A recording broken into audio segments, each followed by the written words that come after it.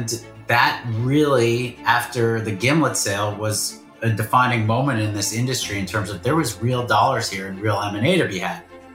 Then we sold Stitcher to SiriusXM. Then we sold Wondery to Amazon. Then we sold Art19 to Amazon. So within 14 months or so, I think actually less than that, a year, we had done 4 significant transactions. The Pathfinder podcast is presented to you by Ansarada. Ansarada is the modern deal and virtual data room technology designed to make M&A, capital raising, divestments, restructures, and IPOs as simple as possible. Since 2005, Ansarada has been trusted in over 24,000 transactions and powered over $1 trillion worth of deals. Ansarada is a secure space that includes workflow tools, AI-powered data rooms, built-in question and answer and integration frameworks. It's the data room trusted by modern deal makers. You can start for free today at Ansarada.com. You know I like a winning team, so say it with me, Ansarada.com for your next winning outcome.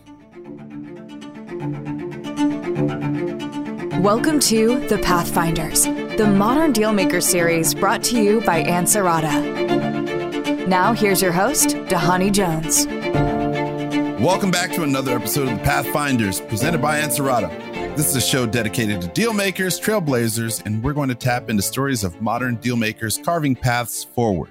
I'm Dhani Jones, former NFL player, investor, and entrepreneur, and today I'm speaking with Alex Michael, the co-head of LionTree Growth. Alex is here to talk about how LionTree is working with tomorrow's sports, media, audio, and tech companies. Today, we'll also talk a little bit about his work with mergers and acquisitions, capital raises, and much more. So get ready for another great episode of The Pathfinders, brought to you by Ansarada.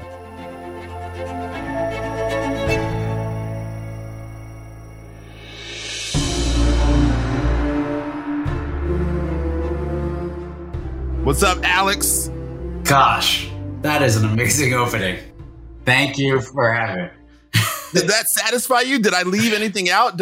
Should I say something about your prowess as a softball player? Oh, no. My softball days are not as strong as they used to be, but I think you captured it all. There's obviously so much more to bore people with today, but we will try to make this lively, and you nailed it. I'm just excited to be here. Thank you so much for having me. Well, I appreciate that. So, in that realm of things that might be particularly different, and I think that when I think about the world of investing, when I think about the world of mergers and acquisitions, it oftentimes comes down to the personality of the person. So, you and I have met a bunch of times. We talk a couple of times. We're thinking about going on walks, all the time. So what would be something in your personality that one may not realize at the onset that they would have to take more time to get to know you in order to understand? That's a very good question. First of all, again, I just want to say thank you for having me. Speaking of personalities, you are truly one of the kindest, most gregarious, awesome, thoughtful people I've come across. And I would like to spend more time with you. And I'm glad we're getting to spend this time. Yeah, because I think a lot of people don't realize I'm kind of an introvert.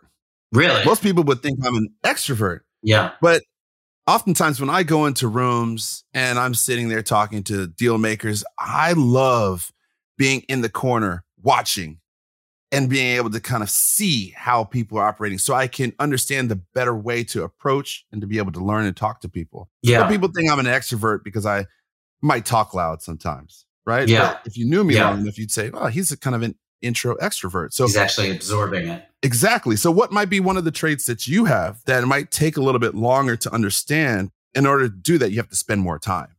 Yeah. And by the way, I had an executive coach for a while, and he would call it going to the balcony. What you're talking about is doing it from the corner, but you go to the balcony, you look down, right? And that's, you kind of absorb what's going on. You take a second to yourself, and then you kind of deploy again. But it's a great question. I think when I spend more time with people, I hope what comes away with that is frankly an authenticity. And I mean that in that we live in a transactional world in general. My job feels transactional in nature, but my hope is that it's not about the transaction, that it is about the relationship. And the transaction is just like playing softball. It's a game we are partaking in that makes it interesting. It's why we're on the field. But I don't really care as much about the wins and losses or the score. I'm just enjoying playing it. And I think if we spend more time, I think that'll come through, I hope, and that it's about genuine ideas. There is actual care and concern for the people involved. And when we get things right and there is a successful outcome, and even if there isn't, the journey has been important. And you asked me, and I know there's a sort of a question at the end about celebrations, but the celebration is that we're genuinely happy to have done it together. It is so much better to do it as friends. And you can be friends in 30 days or in 30 years, but it all comes from a place of being genuine. And I think if you spend more time, my hope is that you come away with that it's not about a superficiality, that it's about that I really care for what's going on and I'm really interested by what you're doing. So how do you turn the bases, right? How do you go from first base to second base, third base? Look, how do you round the bases? We're going to stick with softball here. Okay. We're sticking with softball. I mean, I just think that it's an awesome analog to how people build relationships and how you are really, trying to build companies. And you, from a growth perspective, you're trying to hit a home run, right? You're stepping up to the plate and you're clocking that fastball and it's right there in the sweet spot and you're swinging for the fences. That's what it's all about. But knowing that pitcher is going to ultimately be what allows you to kind of make the best play possible. And that takes studying. So it's the same analogy. So how do you go from the first base to the second base? Well, I think, so I'm going to try to pull on some threads there between the baseball and softball and everything that you got going there, which I love. We're going to keep going. You played football, right? Not baseball. But let's think of it as pitching, all right? Which is you're the pitcher. You have 3 or 4 pitches. Your best pitch could be a fastball. That's fine. And you'll use it when you can. But if you do your research and study, there are some players that can hit the high fastball and there's some players that can, and there's people who are susceptible to a curveball at different counts, and you've done your research and and I think one big takeaway to where you're going at is that you need to know what pitch to use. And that comes from research. It comes from being in those situations, and not all the pitches are created equal and not all the batters are created equal. And so knowing what your strengths are, sometimes staying within them, knowing when to try a pitch because you're way ahead in the count and it's okay to have a throwaway. Those are all key to your earliest point there of how do you run the bases? You got to get to know people and you got to know what makes them tick. You can put them in a sort of blotter of what you've seen and that's fine. But then as you evolve and you get to know them, you get to see what their needs are, what they're after and what their goals are. And then you can use the right pitches. So it takes research. It takes time. It takes being in situations. And frankly, Donnie, the more I do this job, and I haven't been doing it that long, I came from the corporate side. I've been at LionTree 6 years, only 4 of which have been spent doing M&A, capital raising, investing. And I'm much better today than I was yesterday or 4 years ago. And that's also a true litmus of if you're growing with your job and hopefully having satisfaction out of it. At least you're growing with it. And I think that a lot of times people get into their job and sometimes they just stall out. But I think by you learning about your clients, being able to learn about some of the people that you're working with, and by bringing these deals and being authentic, you're able to sort of mature the business, but you're also able to mature as a person. And that's sort of that critical juncture that makes all the difference in the world, because people have sometimes they have choices. And I think by working with you, they know that they have a friend and they also have a confidant and they have someone that's going to build with them. So as we look at some of the other growth partners that are out there, what's something that really differentiates LionTree Growth from some of the other competitors or some of the other businesses that people that may not be aware of? Sure. Well, this job is perfectly competitive. At the end of the day, banking has been around since, thousands of years, hundreds of years. There are people who can do the job. There's no question. And you have lots of choices if that's what you want to get into. But then how do you succeed and how do you differentiate? Mm-hmm. And I give so much credit to my boss, our founder, our CEO, Aryeh Bourkoff, who founded LionTree 10 years ago, because his mandate and his imperative is that we would be different, that we would be trusted, that we would be there for much more than the transaction. And that the things we would do wouldn't just be trying to do deals, that we would try to actually transform things, that we would participate in the industries and the economies we were involved in. And I think that's a differentiator, and it influences the fact, frankly, that I'm even there because, if people saw my LinkedIn, they'd be like, why are you at a bank? I was, post business school. I worked at, like I mentioned, Ticketmaster, MSG. I did a startup, Living Social. And somehow REA saw this guy who was doing daily deals in DC and said, you could come work with me very early on in the firm. And I've just grown with him and the firm. And what we do is we prioritize the relationships and the ideas.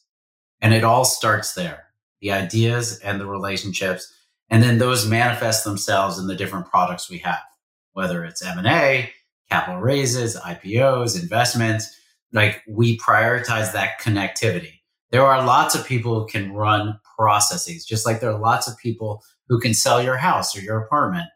But what differentiates you, and at least in this case differentiates us, is that we really want to be involved in how you think about your home and you think about your next home and the journey you're going through. And this is such a personal thing. Even if it's a massive company, it's obviously people. And even if it's growth companies, which I focus on, it really is the people. And what you're doing is their everything. And if you're genuinely curious, if you genuinely are trying to leverage everything you have at your disposal, which LionTree, I believe, has a lot between the big cap relationships, small caps, different investment partners, etc., you come with a holistic solution that's differentiated. And that's what we try to do every day. So when you have ideas in abundance, sometimes it's hard to kind of nail things down. But I'd imagine that you all have taken some of these big ticket ideas and some of the relationships and some of the businesses and some of the houses that you'd like to flip and houses that you'd like to sort of grow and narrow it into a priority. So how do you think about prioritization when it comes to LionTree growth? Well, we think very thematically. We set out, and REA very much sets the tone in terms of where are their core areas that we really want to have thought leadership, where we want to spend our time, and where we want to advise, where we want to invest. Where's the energy going to go? Because you're right, it can be unlimited. And it's a virtuous circle in the sense that more relationships leads to more ideas. And if you're doing it right, the ideas lead to relationships, and it can keep going. So you have to have some filter, some mechanism. And so I come back to the themes and what are we excited about and where do we want to spend time? So for example, today we are very focused on the creator economy. A lot of people are, certainly a lot of venture dollars have come in there, but we are in the first inning.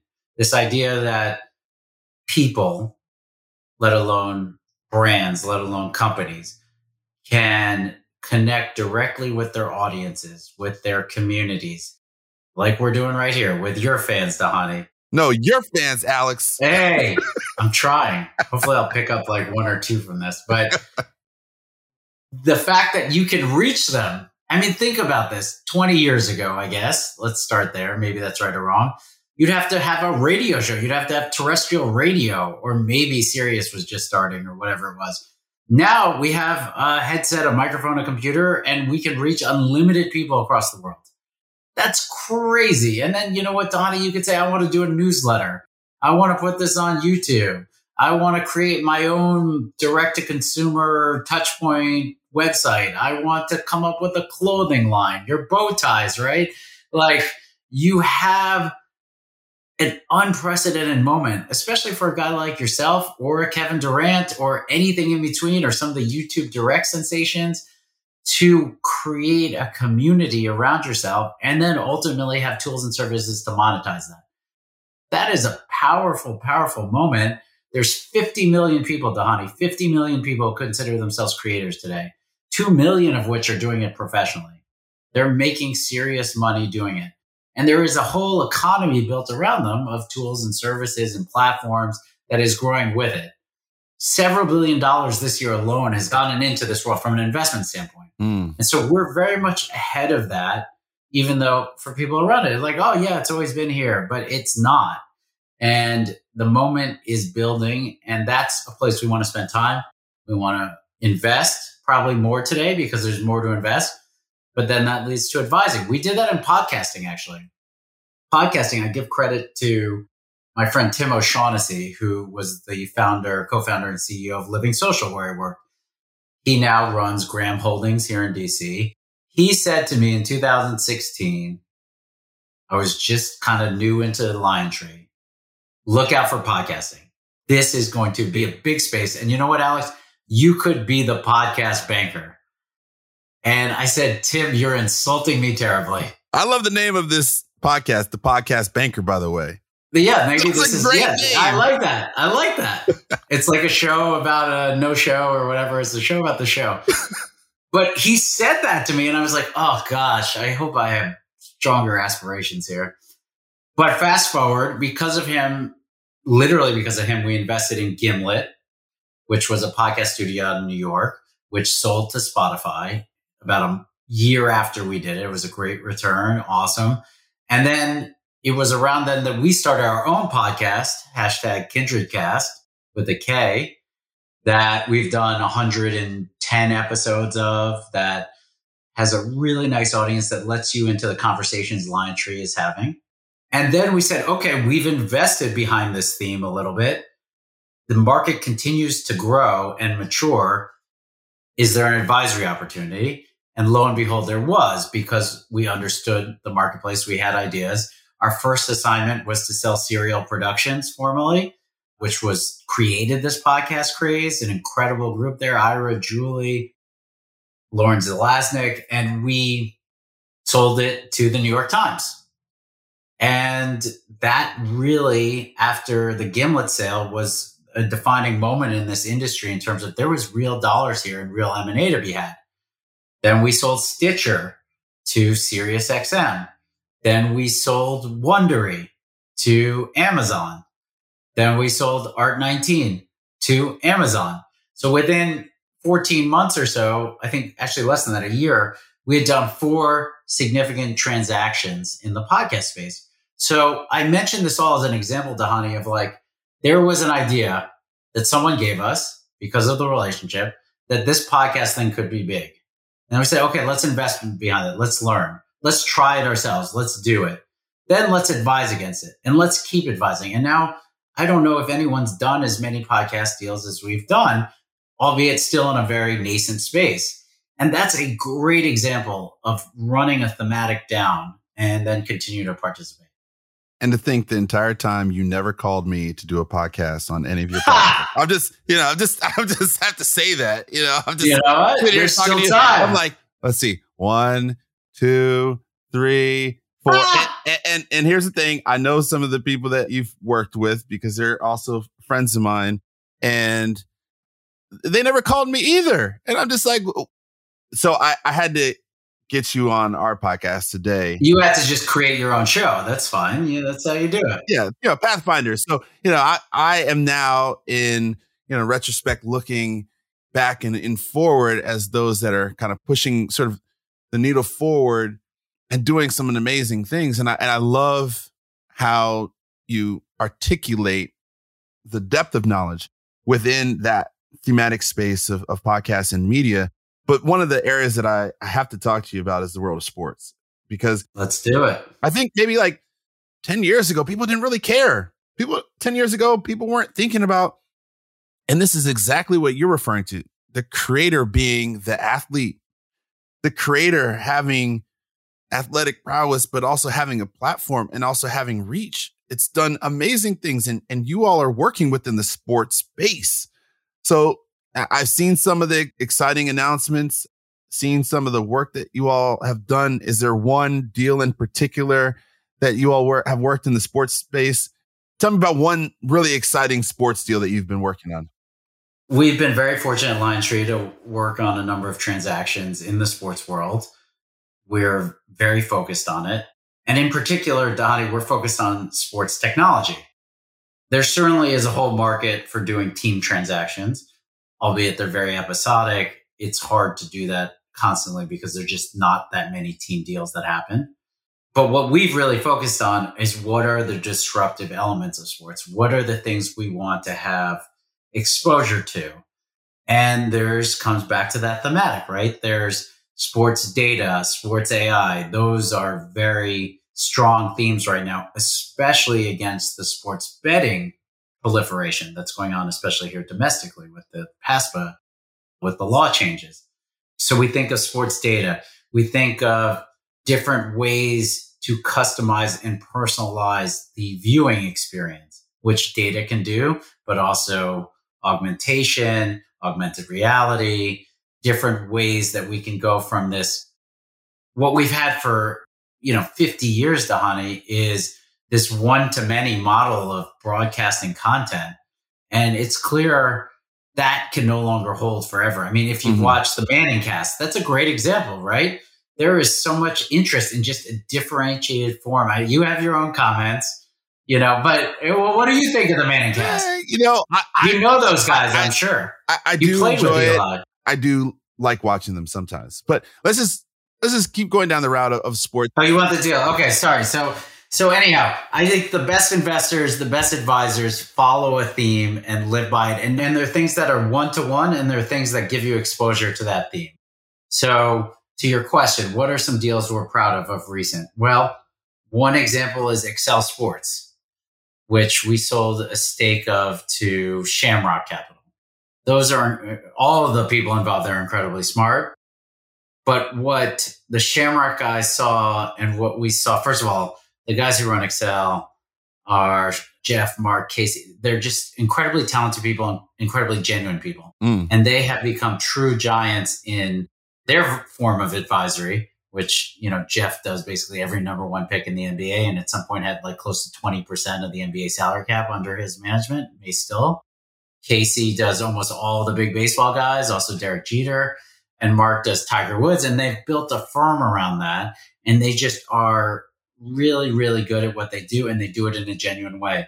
And so when they entrusted us to help find a capital partner for them, like I've saying all along, it was the journey we were interested in finding the right home. And we were fortunate, even though this was during the pandemic, really the height of the pandemic, when everything was through Zoom. And Dhani, that's a point we'll get to in terms of what's changed in the last year and a half is Zoom in terms of doing full deals with never seeing anyone live is pretty crazy, but we can come back there. But that was one of those deals where it was impossible to see people. And we were fortunate, and I think they were fortunate, and Shamrock was fortunate to bring that all together in a tight way. And Shamrock said, you know what, the pandemic's the pandemic, but I believe in these guys in the long term. And I believe in this theme, which is as sports rights continue to climb, because for a long time, they were holding together the cable bundle. They still do. But they're also the source of just exposure to so many things that will continue to climb. And with that, salaries will grow and opportunities for the brands. And the fact that we consume sports as much for the players and the personalities and the highlights as much as we do the games now. And so if you believe that, then one of the preeminent sports agencies is a good place to be. That's a place to tap into. And so they saw the deal, they did it. And that was an example of one that we're really proud of because the people are great people. It was a good deal. And it really was spot on for this thematic of continued global sports rights growth, but also consumption of sports in a more personalized and differentiated way than I think we've ever seen. And that'll only continue. So you're basically saying that there's no difference between media M&A and sports M&A and any other types of M&A. It's basically all the same. It's based upon those relationships. It's spending time, of course, looking at the pitcher and trying to figure out like which ball he's going to throw. Yeah. Or if you're the pitcher, like which pitch works, I always come back to the real estate thing because sometimes it feels just more comfortable. And like there's apartments, there's houses, there's townhouses, they're all different things. But at the end of the day, it's where people sleep and, the same things apply. Like there's a very basic thing that we are just trying to connect the right people, regardless of if it's sports or podcasting or a telecom company. And sports is no different, even though it's sports. It's a business fundamentally, and there's themes and there's things that, you shouldn't check, the normal functioning of anything because it's sports. But what makes it successful? What makes what? Sports successful? Or sports M&A or what? What makes a successful deal, especially around sports? Like, how do you determine whether the deal that you did was a good deal? Was it that someone got paid on the other end? Was it that it worked out at the end? Well, it depends on who you are. It depends on who you are. Like if you're just trying to sell for the highest dollar and you got what you think is the highest dollar and you're just happy with that, that's great. That could be one benchmark for you as the entrepreneur.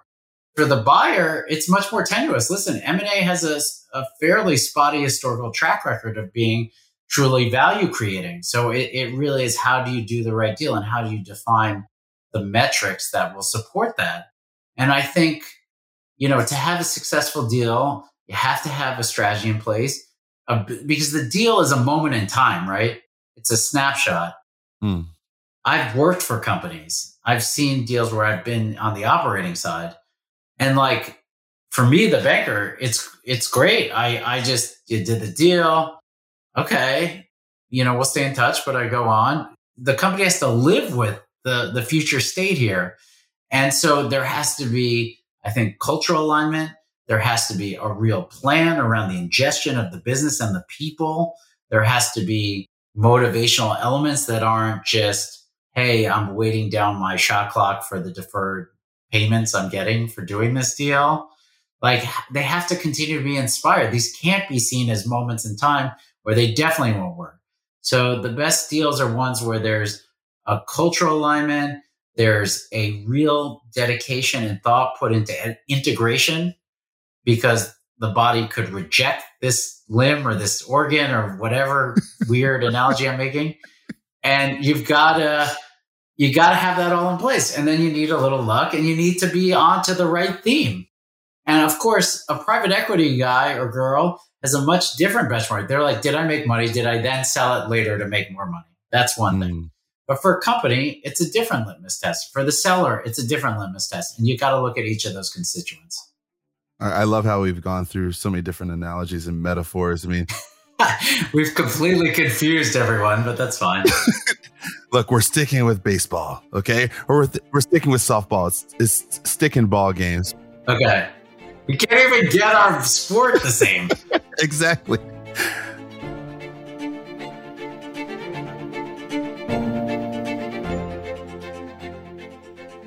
The Pathfinders podcast is presented to you by Ansarada. Ansarada is the modern deal and virtual data room technology designed to make M&A, capital raising, divestments, restructures, and IPOs as simple as possible. Ansarada has just launched Freemium with the world's first online data room quote. Now you can get a free data room and quote in just 3 clicks and just 15 seconds. There's no need to wait. Get your room open straight away no matter what stage you're at. Deal marketing, deal preparation, or due diligence. And here's the best bit. Usage fees only start when the deal goes live. All the top M&A firms and investment banks are jumping on it. That's because there is no risk, just reward. Pretty cool, right? Check it out at ansarada.com/quote. You know I like a winning team, so say it with me. Ansarada.com for your next winning outcome.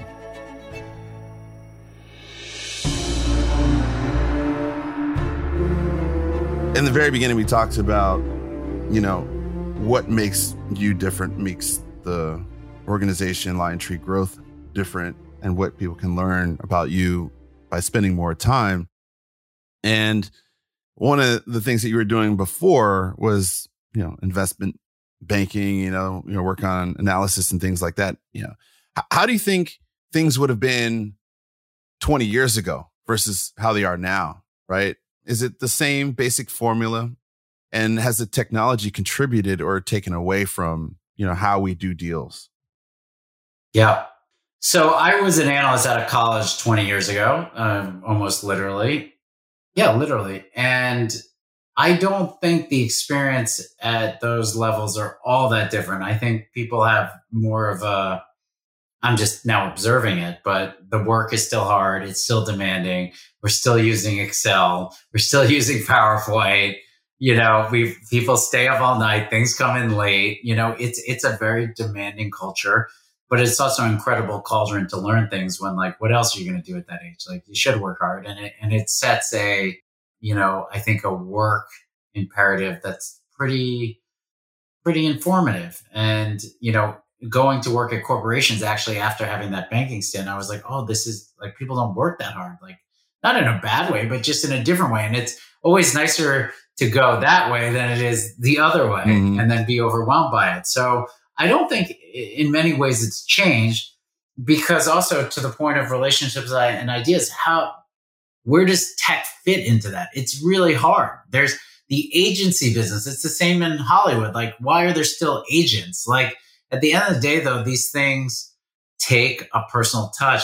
They take personal relationship. There are things that technology can help with. Computing power can be faster. Models can be better. We talked about Zoom. Zoom was massive to keep the whole thing working because you do need to see people, maybe not literally, but just see them and talk to them and have that touch point, which obviously Zoom became a critical touch point during the pandemic. So Zoom changed it in that, heck, I think half of the meetings in the future state can be done by Zoom versus having to be in person. But the idea of going somewhere and putting in that effort and having a dialogue that isn't constrained to the virtual box, I don't know how you replace that. And I don't think you do, especially if the return on that investment is so high as it is in this industry or others like it.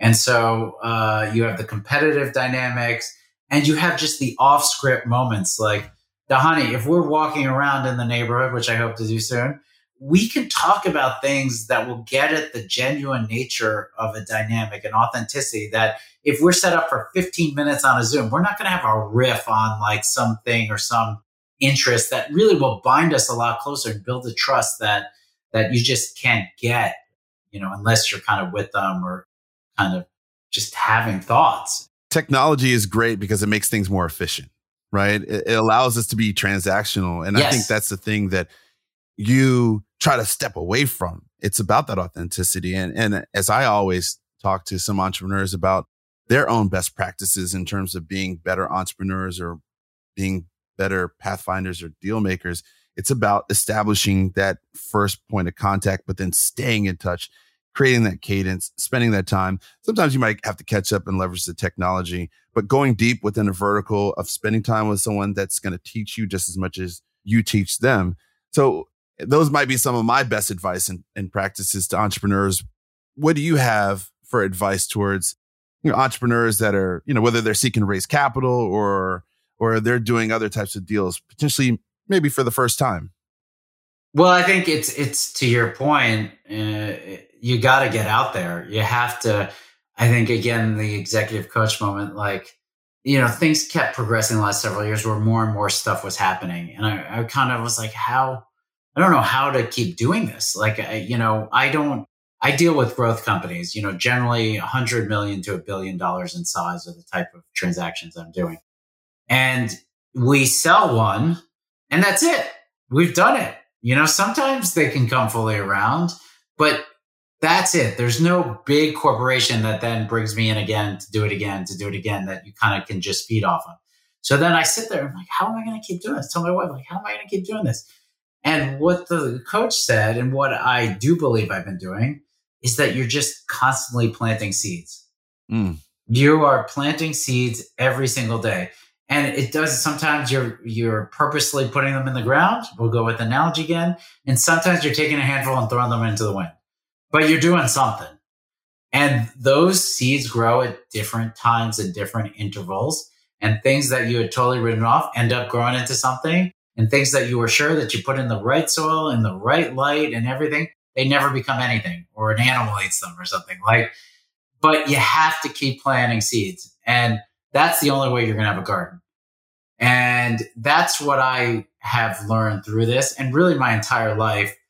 And what are the light touch ways to keep growing those seeds? What are all the tools at your disposal? Is it an update on LinkedIn? Is it, just the one time you go to that city, you reach out? Is it being on a fantasy football, competition chain of hey, we're doing this pool for the Super Bowl or something? What are all the different ways? Or they're signing up for the LionTree newsletter so that they at least get a reminder every Friday with a piece of information that they like, that we're here. And then when inspiration strikes. So if there's one takeaway, is that you have to plant seeds. Seeds come in every variety. And you're just constantly doing it. And then you'll be amazed by what grows out of it. What do they say? The day you plant the seeds is not the day you cultivate the garden. And I love that. Yeah, sure. We're going to add that to our our list of metaphors that we're talking about today. I just love that. And while I was watching you explain the way that you work with entrepreneurs, kind of saw you look off into the distance, and I was wondering, was there someone that you were thinking about as you were explaining the reasons why or the things that you teach to other entrepreneurs? Was there someone that taught you the way that you are today? Sort of mentors and teachers. Well, I give REA, like I said, our founder, my boss, he does it. I don't know. He's the Peyton Manning. Like I get it's the end of year, so maybe it seems like I'm sucking up. It's not because of that. I would say that in February. I would say it at any time of year. He is a true visionary. And I learned that I've been at companies where maybe that wasn't the case. And that's another piece of advice, by the way. If you find someone or some people who you think are just dynamic, who are one of the greats in whatever they do, like hold on to it. Doesn't mean you have to be there forever, but you will learn a tremendous amount and you may end up with some great success because of it. And I think he's one of those people. And what I learned from him is that certainly he wouldn't characterize as planting seeds, but just the way he approaches relationships, the way his intensity for doing things the right way, with the right speed, the right texture, the right touch points, it is inspirational. And frankly, the only other place I've seen it sort of perform like that is actually Harvard Business School, which I'm a proud attendee. And I'm not saying that to float that. I'm just saying like the way they do things is just so meticulous and so pristine and so protective of the brand that you just feel it the second you touch anything to do with it. And that's what we're trying to do at LionTree, and that's what REA has built. So he's certainly one person. Scott O'Neill is another very successful executive. He just stepped down from running the Sixers and the Devils. I worked for him at MSG. And Scott just had an incredible way of disarming, and he still does, disarming anyone in the room, that he was one of them. It didn't matter. It could have been the security guard or it could be the CEO of Coca-Cola. And that idea that it's humility, it's reading the room, it's EQ. He has the intelligence of everyone in there, but he never wants them to feel like, intimidated or, not at their most comfortable. And that's very, very difficult. And he was a great mentor in that fact. So there are a couple of examples. There's lots more, but those particularly stick out because they're ways that they conduct themselves that resonates with me personally and my style. And I'm like, I'll take a little of that. I'll take a little of that and try to throw it into my own soup and hope it tastes okay. Mix it up and create your own seed and then throw it into the ground and it's going to sprout this amazing garden. Yeah. Another analogy. And maybe a tree that then I can cut down for a baseball bat. Well, are there some things that you're seeing on the horizon from your vantage point as an investor that other people should be aware of? Some high potential, companies that you're seeing out there in the sport and media side that we may not be familiar with? Yeah, there's so many. I mean, that's the hard part of this job is like, how do you separate everything and kind of really get interested in it and make the right choices? This is what any investor, any advisor, at the end of the day, even as an M&A advisor, I'm investing my time, which is arguably more valuable than the check. And so you've got to do the same analysis, albeit it's a little bit of a different calculation, but you're still making bets, and these bets you have to live with. So we apply some of the same principles. But with that said, I mentioned creator economy.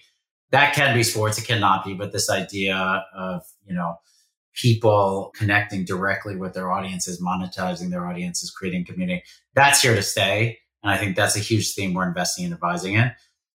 You can't go anywhere without talking about crypto and NFT and that whole world. And I say it in a dismissive way, but it's a real thing.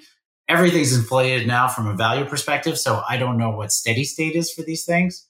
But there's clearly a lot going on. There's something there. Trillions of dollars of value are being created. And how do you play that? And that's cascaded also into collectibles and sneakers. And, we just invested in Go, the sneaker marketplace. We invested in this great company in France called SoRare, which is a soccer NFT meets fantasy business kind of like Dapper Labs and Top Shot, if people are familiar with that has done that for basketball and will do that for football. Like this idea that a card used to be cardboard or a player and an image, and now it's a highlight. It's a virtual thing that you know where it comes from, and it's limited and it's scarce. Those are all things that are going to continue and that are super interesting. I mentioned sports data, sports AI. I believe in that. I think youth sports is a huge area that the leagues need to keep investing in or start investing in a heavy way, because we're losing audience after audience here. And I think the tools and technologies that help people, help these leagues, but also these companies reach that audience is going to continue to be a critical area. And it's so fragmented. You know, we invested in Cal Ripken's Ripken Baseball. That was part of a thematic that we want to be around the best brands that are going to be leaders as that world consolidates a little more, as technology gets infused in it. We sold Game Changer, which is a tremendous baseball scorekeeping app that Dick's currently owns. That was another sort of canary in the mine of like, wow, there's something going on in youth sports that is still not really tapped. And spend is going up even as participation is going down. We need to do more there. We invested in Mojo, which is an interesting company, Ben Sherwood, Disney executive, of how to help parents be better coaches. Because all these touch points, it's a phenomenal app. We're super excited about it. But like, think of it, we entrust. I mean, Dhani, you're probably a good coach because you played actual professional football and been coached at so many levels. But like me, they're like, okay, teach volleyball or soccer or like help out. And these kids are going to have a bad experience. I mean, there's just so many things. And I love that you all are so educated around so many different verticals. But when you get into that vertical, you go deep and you spend a lot of time and you really help these companies truly reach their true potential. So I really appreciate all the comments and some of the advice that you've given to myself, but also given to the entrepreneurs that are listening today. So I end with this last question. You know, we like to talk about this as meals and deals, right? So what's your favorite celebration of a winning deal, right? Whether it be a place, restaurant, a party, or hanging out with somebody, like, how do you celebrate? And where do you go to celebrate? Oh my gosh. You're going to be so disappointed. I mean, there's no go-to. Come on, there's got to be one. There's got to be one. Or there's got to be a drink, or there's got to be a favorite dish. You know, is it the shrimp scampi that you always have all the time? Or is it the cafe latte that you got to have? Or is it the gimlet that makes you, stand up and make a toast? What is it? What is that celebration? I wish we could do a better job of celebrating. I think that's the first and foremost. Like, you should actually savor these things because there's so much going on, and the degree of difficulty. There's 99 ways for things to fall apart. There's only one way for it to actually work, and I don't think we do a good enough time. And this at NEA is just like actually absorbing that without thinking of the next thing. So one is, I wish I celebrated better because it deserves it. And that goes for any of life successes for anyone, that we should do a better job of the gratitude of what goes on when things go well. And I don't think we do a good enough job about that. RPM here in DC, I'll give a plug. For some reason, that seems like a celebratory place if I'm ever in DC. And we've been there a lot. We used to do some management meetings for a business we sold here. I don't know. Like, it's just, it's really about the people, not the institutions. Like, if we've done a good job and we're celebrating with people that we like, that's all that matters. It can be Vegas. It can be a restaurant in LA. It can be a glass of wine at home. If you've done a good job and it's with people you've grown to care about, that's the celebration. That's when I feel my best, Dhani. It's that you've made a difference for these people. And I know we're not saving lives, but we are changing lives. And that is something to also be appreciative of and treat as a real trust. And so when we see it through and it works, that's the celebration. Wow. I think that's one of the best answers. And I think it's also one of the best advice to people. Celebrate those moments. And I'm celebrating with you today because I've really enjoyed our conversation. And that's all the time we have. And I just want to say thank you so much to Alex for being our guest on the show this week to discuss LionTree growth and what it takes to be a Pathfinder, because he truly is. Be sure to listen out for our next episode, and don't forget to follow us on Apple Podcasts, Spotify, Stitcher. Alex, you know that. I do. Or anywhere you find your favorite podcast. I'm Dhani Jones, and thanks for listening to the Pathfinders from Ansarada. Thank you again, Alex.